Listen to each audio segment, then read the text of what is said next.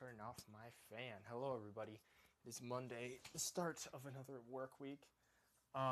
So something happened at work, right? We got some new people, right? Well, one of the new people went in for an interview to another job because it's like, hey, why not have two part-time jobs during the summer? More money, kind of like what I do. But what happened was he had the interview, and then they offered him a full-time job there.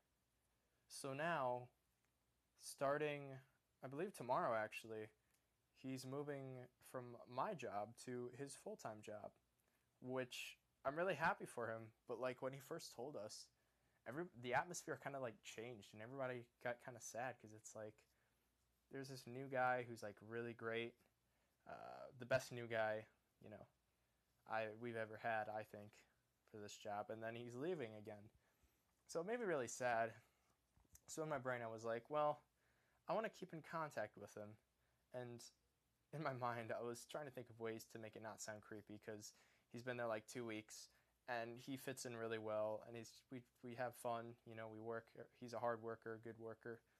So it's like I eventually, I got his number. So now I'll be able to stay in contact with him, which is really, really nice because he's a great guy.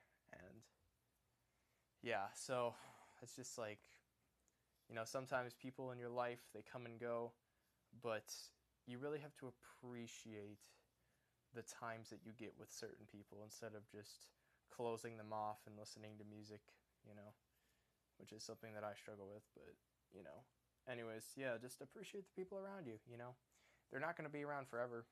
Nobody's going to be around forever. So just, make the best of life.